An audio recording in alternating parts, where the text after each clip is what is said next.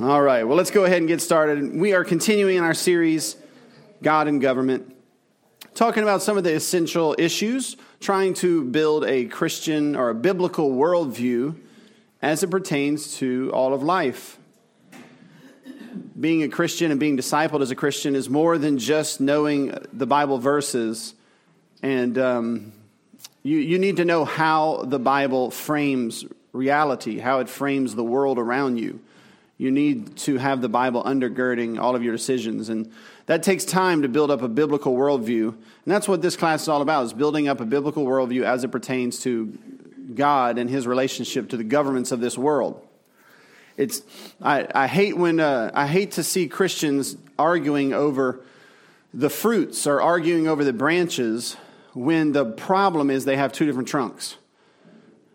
You don't know that expression? You know what I mean? It's like they're fighting over the branches, and I'm reading their fights, and I'm thinking, they have two different worldviews. They have the trunk of their tree is different. They don't realize it, and so they're arguing for no purpose whatsoever. It's going to solve nothing. You have to get the trunk firmed up. You have to get the foundations firmed up, and then you work your way up into the branches and the fruits. And so the pastor's job is to build everyone with the same trunk, and over time the branches start to look unified as well. So that's what we're doing here. We're establishing sort of the fundamentals to help you engage as Christians in the political arena. Amen? All right, well, let's open up in prayer. Father, we ask for your help and guidance in this time. Our nation is most certainly in distress, under judgment, and seems to be disintegrating and at a quick pace. But Father, we pray that you would show us as Christians how you would structure society and how you would bless us if we would turn to you, and give us the grace we need, even on a small scale as a church, to follow you in whatever political or civil opportunities that we might have. In Jesus Christ's name, amen. Amen. All right, God and government. Today we're talking about economic freedom. So last week we talked about limited government briefly. We said that limited government is biblical government. The Bible limits government. Limits it by Christ's authority, God's ownership over the world, the depravity of sin, etc. But let me show you just real quick how this fleshes itself out. And before I go too far, if the kids over there start screaming and it's really crazy, could one of y'all just walk over there and calm them down? Just so that some people have said they can't listen to the recording because of the screaming in the background the whole time. And I frankly don't care that much, but so there's a little low rumble, but if one starts going for the... They would just go down there. You just open the door and be like, you're at a 12, I'm going to need you at about an 8. That's what all right, so if you believe in limited government, biblical government, then your civil government as a nation is going to be restrained. It's going to be limited. We believe in self-government, right? The self must be controlled. Control yourself. We say to a mom or a dad or to a family, they have to be limited. They have to be restrained. To a church, it has to be restrained to its particular jurisdictions. You're not going to find pastors, good pastors, meddling in all your business. Right? I'm not going to be asking you 30 questions about trying to meddle in every single... If you don't want to talk about it, I'm not going to talk about it. You understand what I mean? Pastors don't have jurisdiction over all of life. The Bible has jurisdiction over all of life, but the office of pastor has its jurisdiction, its prerogatives, its restraint. And same with the civil magistrates. The Bible calls for the civil magistrates to control themselves and for the government to restrain itself to its jurisdiction. Make sense? Here's what we have from our country. In our country, we have a constitutional or covenantal authority. It was established at the beginning of our nation, a constitution. And what does that constitution do? Well, it is intended to limit the powers of the three branches of government. We understand that, right? When God established a monarchy in 1 Samuel chapter 8 and established Saul on the throne, he gave them a constitution to limit the powers of Saul, to limit the powers of the king. Of course, we know the kings of Judah and Israel dismissed limitations. They were tyrants, and they disregarded their constitution. Sound familiar, right? Where do you think the idea of a constitutional monarchy comes from? The idea of a constitution which would limit the power of the government. It comes from the Bible. So in many ways, although our Constitution is not explicitly Christian, I wish it were. I wish Jesus was named about, a couple dozen times.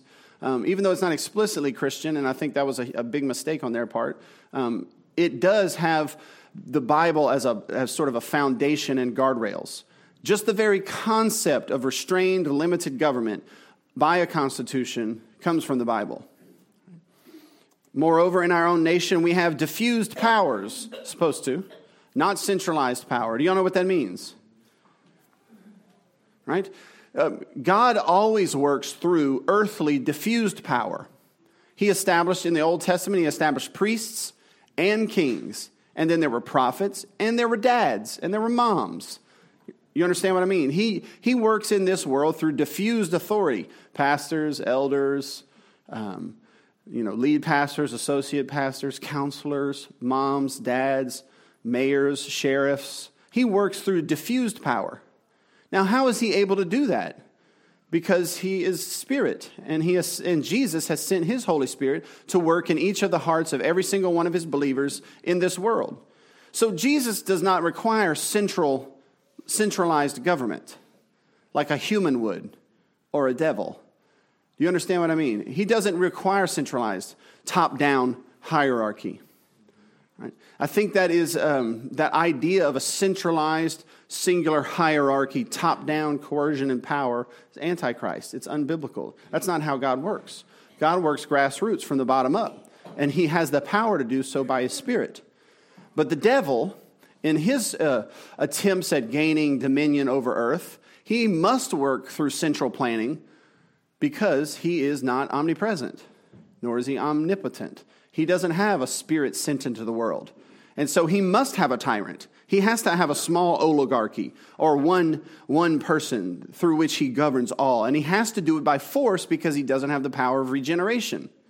He can't change hearts. And so he has to use the force of the gun to extend his dominion. This is why we see in the history of the world, we see a struggle between tyranny and freedom. But only the kingdom of Christ offers freedom. And everywhere the kingdom of Satan's dominion extends by power and force, you have slavery, tyranny, and oppression. And that's what we see in our own nation. That's really what's at the heart of our nation, is a struggle between the kingdoms of Satan and the kingdom of Christ. And it is expressing itself in one demanding centralized power and the other demanding localized, diffused power. So this should inform the way you vote. This should inform the way you think about politics. You see how it's not just about abortion. You're a one-ticket voter. No. Please do not label me that. That is a propaganda, not a one-issue voter.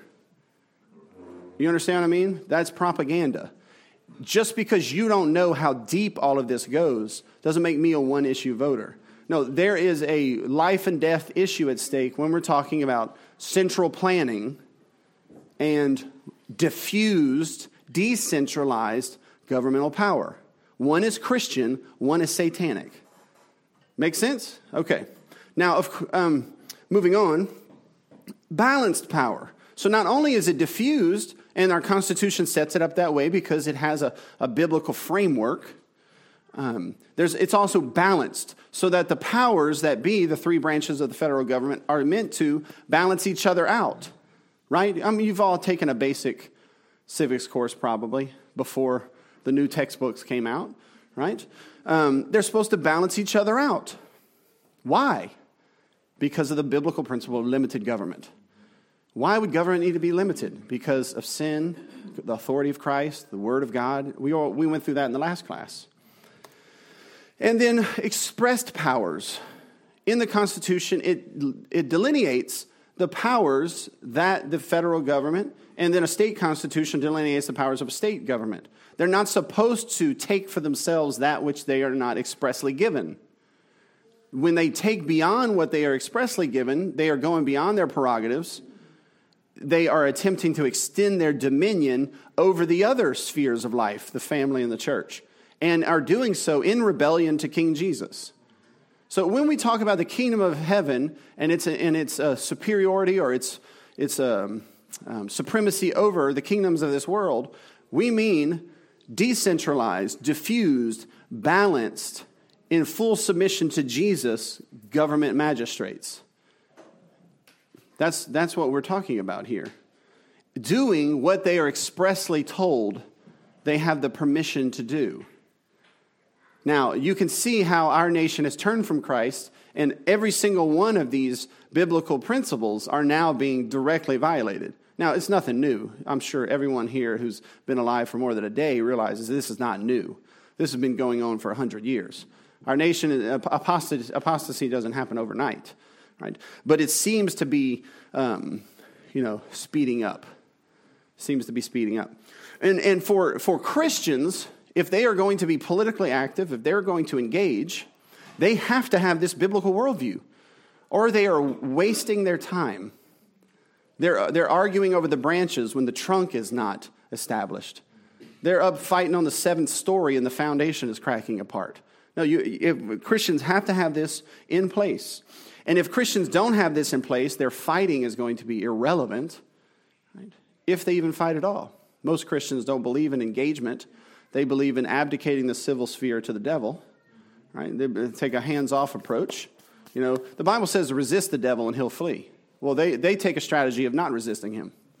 And so he doesn't flee. They do. We will, right? You think he's not going to come for us? No, definitely. We have to engage. We have to resist. We have to stop resting on our laurels, kicking back in the lounge chair, and be active. If we won't be active for the good of our neighbors, then the devil's going to run our town. You understand what I mean? I'm not saying that I know how to do all this. I wouldn't, I don't have any experience in that realm, but maybe some of our kids will, right? Maybe we'll raise our kids with the right mindset to be warriors and to engage for the cause of Christ. But they got to have this biblical worldview, or else they're just going to do things just like the world. Amen? All right. As our nation has turned from God to the age-old Western God of the Messianic state, which just means the devil, civil government has grown at the expense of the other ordained governments. Only repentance from idolatry and worship of Christ can reverse this trajectory. You cannot have limited government in the civil realm if you do not have limited government in the self, and in the family, and in the church, and limited by the authority of Christ. If you're not going to do right by someone, if you're going to be lawless and you're going to be a tyrant in your own heart, then expect for a tyrant to rise up above you and to fill the void. If you see what I mean? If you're going to be subjected to the tyranny of sin, you're going to be subjected to the tyranny of the state. Free people are free. Enslaved people become enslaved. And we are already partially enslaved. I like to say we're half-time slaves because about 50% of our income is stolen and distributed to the government. Y'all understand that, right? And we'll get to that in a little bit. So now some people would push back on me and say, hey, the Bible is not an economics textbook. And it's not, of course. It's not an economic textbook. It's not a parenting course. But how could you possibly be a wise parent without it? How could you possibly engage in anything without it? It's not written as a formal textbook on every single science. But what is it? It provides the foundation. It provides the pillars. And it provides the guardrails.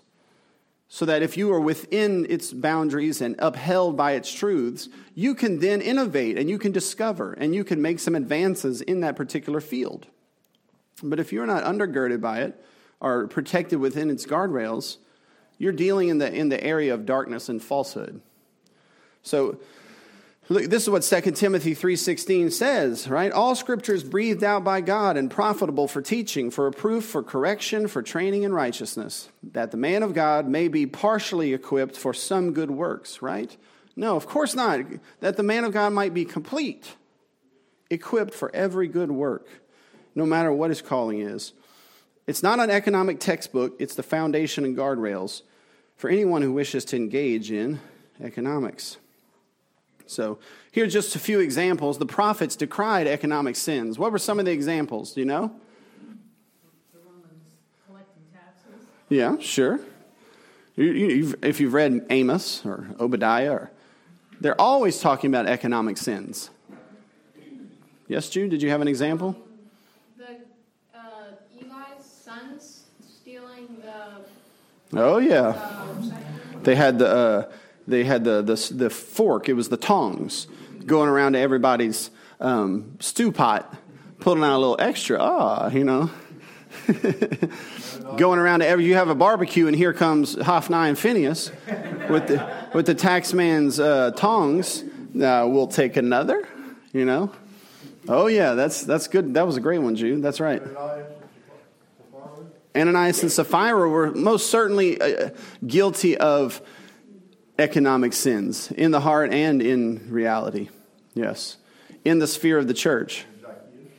Zacchaeus, there you go. Zacchaeus is a perfect example. He was a civil, official. He was a bureaucrat. And he was engaged in making some people pay more than others in taxes. It's called extortion or injustice. Yeah, they decried economic sins. Jesus taught with economic analogies. We know this. Paul wrote with economic metaphors. And he demanded economic justice and repentance. And we know that sin affects all of life. And so the gospel also must affect all of life. As the Christmas carol says, as far as the curse might be found. If sin affects it, the gospel affects it. If sin degenerates it, the gospel regenerates it. Let's consider some examples, all right? Envy, that's an easy one. We'll start in the heart. Economic sins begin in the heart with envy. Closely related is covetousness and jealousy. Do y'all know the difference? Envy is worse. See, in covetousness, you want what is not prescribed to you. You want what's not your prerogative. You want to extend. You want to engage in empire. You want what's not yours. You want to go beyond your boundaries and take your neighbors. That's what covetousness kind of is. Whether that be more money, more notoriety, more women, or more, what's the other commandment? More stuff, more things, more possessions. Yeah. That's covetousness. It's the heart of all economic sins. And then jealousy, of course, can be good or bad, depending on what you're jealous for. Y'all know that, right? Now, how do we know the difference? It's a combination. Envy is a combination of those two. Coveting and jealousy. Yeah, that's close. Well, jealous, like if it actually belongs to you, you can be jealous. That's right. If it's within the boundaries of your property, it is under your prerogative and jurisdiction, then you should be jealous for it. You should be jealous for your wife's affection. That belongs to you. That's yours. God gave it to you. You understand? You should be jealous for your own property. So when someone is trying to steal it from you, that's the right kind of jealousy. No, this is God gave this to me to steward, not you to steal. But envy, though, goes a step further. Envy not only wants and wants and wants and wants, it has its eyes on other people's to such an extent that you also don't want them to have it. So envy is envy wants it, but envy also mainly doesn't want them to have it. Envy is sort of a spite against the neighbor. If the neighbor has privilege, envy accuses them of some sort of inequity, some sort of injustice, and demands the privilege for oneself. That's what envy is at heart. Envy doesn't want someone else to have that wife or that property or that income. And so out of hate of neighbor, they engage in activities to take that from them and redistribute it to themselves, right? It's the essence of our nation. Yeah, our nation is engaged in trying to build a society that turns all of the Ten Commandments on its head. Right? Our nation is legalized theft, legalized murder, legalized adultery, celebrated adultery, and worse. We've turned the Ten Commandments would build a flourishing society. We flipped all those on their heads because at the top commandment, thou shalt have no other gods, we've turned that one on its head. We have another God. It's called the Messianic state or Satan, right? Satan promising the use of the Messianic state to build paradise without God. That's what we're engaged in. We are engaged in some form of antichrist empire, and we are being disciplined for it. And I'm trying to help people in our church get this in their bloodstream, get this in their worldview, because this is not something that is easy to comprehend. But once you do have a biblical worldview, then you can see the headlines or you can deal with the branches accordingly. All right? Yeah, some folks coming in. All right. Now, envy, of course, is exacerbated by scarcity. Y'all know what scarcity is. Scarcity is, Nick, what's scarcity? This is your field of study. You should be teaching this class. It's when there's not enough for everyone to go around. Yeah, not everybody gets to have all they want. That's right. And in some sense, this world has a scarcity. God has established it that way on purpose. He doesn't give everyone infinite. He gives to some 1, to others 5, and to others 10. So when you have envy in your heart and then things are not equally distributed by God, it creates a system where theft is encouraged and whatnot, you see? But now as a Christian, though, we recognize that scarcity is a part of this world, but that it is not essentially a part of creation. It is because God is infinite and he is the creator. There's no scarcity within the character of God. Do you understand what I mean? So we as Christians, when we trust in God and believe that he's good, we know that the scarcity that we are experiencing is not because we're victims, in a scarce world. And the only way we're going to get ahead is if we take what they have. We recognize that though we're experiencing scarcity, are experiencing it by God's sovereign choice. That he could just as easily tomorrow, pour all sorts of blessings and abundance on us. So we walk by faith. We don't see what our neighbor has as directly proportioned to what we have. You see what I mean? But for someone who doesn't have a worldview of the creator, sovereign God, scarcity and envy means that everything they see that other people have, deep in their bones, they believe that them having it means I don't get to have it. Do you see what I mean? This is why someone who was born and raised in government schools or whose family wasn't Christian, deep in their bones is a belief that disparity is injustice, period. Any form of disparity is injustice, period. And then underneath that is trusting in the state by force, top down, to distribute those resources and privileges so that there might be equality. All done out of a heart of distrust of God and envy. Right? This is what the religion of our country. Now, it is true that some people have because they stole. But today, that's mostly true of the government, not your neighbors. Because your neighbors might have guns, but the government has all the guns. You understand what I mean? So if we all want to, we could all unite under this, that there is a great disparity caused by an injustice, by theft, that the goodness of this land is being swallowed up by greedy, unjust oppressors. And they all work for the federal government. And they all do it by force and by guns. This is the boogeyman. This is the monster. Right? This is the virus, which is the real pandemic in our country. And you only see that, though, if you have a biblical worldview. If you have an unchristian worldview, you can love Jesus and you can know a lot of Bible verses. But if you don't understand the covenant that God has with man, if you don't understand that the universe doesn't have a lid on it, you understand? That scarcity is all sovereignly chosen. You see? I mean, there's just so much here that I want you to understand. Yes? This week in my class, my 4-year-olds, we read the story of feeding the 5,000. Like how he had, and I was like, what if Jesus had taken your food, Calvin, and tried to feed the whole school? Like, he could have done it. Like, out of nothing, out of your lunch, he made enough to feed everybody. It didn't run out. It's a great lesson.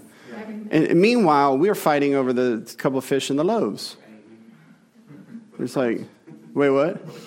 We're fighting over crumbs. Something just as miraculous, in my opinion. Like, we hadn't even discovered oil until 1850, right? Like, what else could there possibly be out there that we haven't figured out? Just imagine if we would trust Jesus. He could turn every fish into 5,000 fish. He is an abundant God and a good gift giver. We don't have to worry about the privilege that our neighbors has. There's enough privilege to go around. Everybody could have privilege. Everybody could be blessed. If we have turned to Jesus, that's what he promises. But envy is pulling and ripping us apart. Envy manifests itself in economics. We want what we do not have, and so we vote to take it from others. This is precisely the sin of Matthew the publican, Matthew the tax collector. It is the sin of theft, and it is the sin of trusting in the power of man and the power of government. What is the outcome when 2 wolves and 1 sheep vote on what to have for dinner? You know, right. And as I've been describing here, envy really, at the heart of it, doesn't trust God as a good gift giver. It really doesn't. Envy doesn't believe that work is the means through which God blesses. Envy believes that will never have because another person is having it. Meanwhile, the person really having it is the government, stealing about 50% of all your income through taxes, both known and unknown. Another one, we're not going to spend as much time on this one, but partiality is an economic sin. Let's just read one particular passage, if you would. Exodus chapter 30, verse 15. Brother Henry, would you get that? Exodus 30, verse 15. I'm going to stand over here so the mic can pick you up.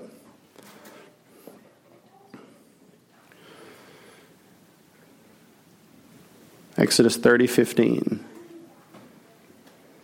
The rich shall not give more, and the poor shall not give less than the half shekel checked, when you give the Lord's offering to make an atonement for your lives. All right, that's good. So we could go on many, many verses that say the exact same thing. Taxes were to be equitable, equal, same percentage for everyone. Same thing with tithing. You notice in our church we don't have a scale. What's it called, Aaron, in the tax code? We do not have a progressive tithe. Tithe is 10%. That means it's equitable. You want equitable economics? You make it equitable according to the definition that we used to have. Right? But don't you know the rich have to pay their fair share? Yeah. Well, and unfortunately, when you have a progressive scale and you have all the other corruption, the rich don't pay. Not what the working poor are paying. No. So that's another class, but the Bible says time and time again, no partiality. You want justice? Stop showing partiality. Don't show partiality to anyone, whether they're rich or poor. No one gets unjust breaks.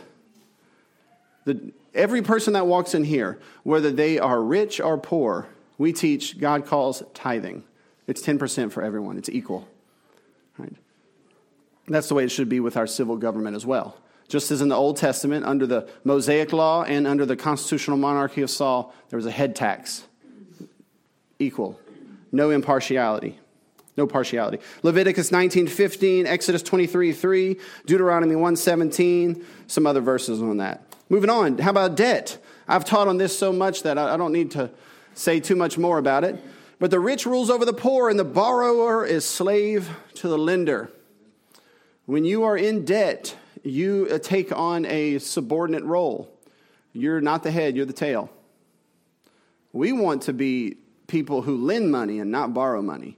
And we want to get there at some point through God's blessings. All right? Our nation, I found this statistic. I thought it would be funny to pull up an old one. 2008, we were in $10 trillion worth of debt. I don't know what it is now. 23. But it sounds like we don't 23 trillion now? 28? Yeah. I don't think they believe in numbers anymore. I really don't think they believe in math anymore. Well, yes, you're right.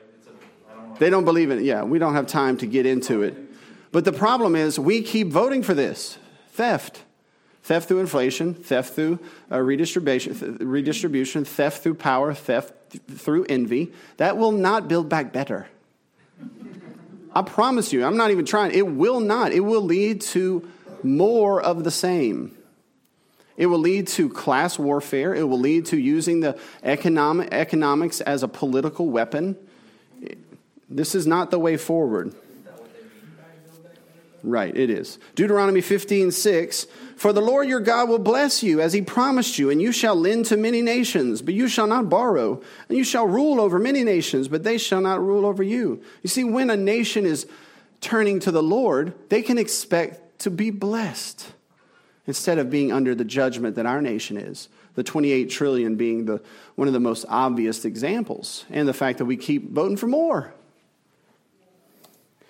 Deuteronomy 28:44, he shall lend to you, and you shall not lend to him. He shall be the head, and you shall be the tail. These are illustrations of national blessings to a nation that would turn to the Lord. Amen? All right. If a nation is faithful to God, then Deuteronomy 28:12, the Lord will open up to you his good treasury, the heavens, to give the rain to your land in its season, and to bless all the work of your hands. And you shall lend to many nations, but you shall not borrow. Amen. The cool thing is about that is, like, God could just give those nations as much as they need for today. But he's choosing to, promise to bless with enough in excess that we can lend to other nations, be a blessing to others. Exactly. But now, because envy is in our hearts, even when we have enough, it's not enough.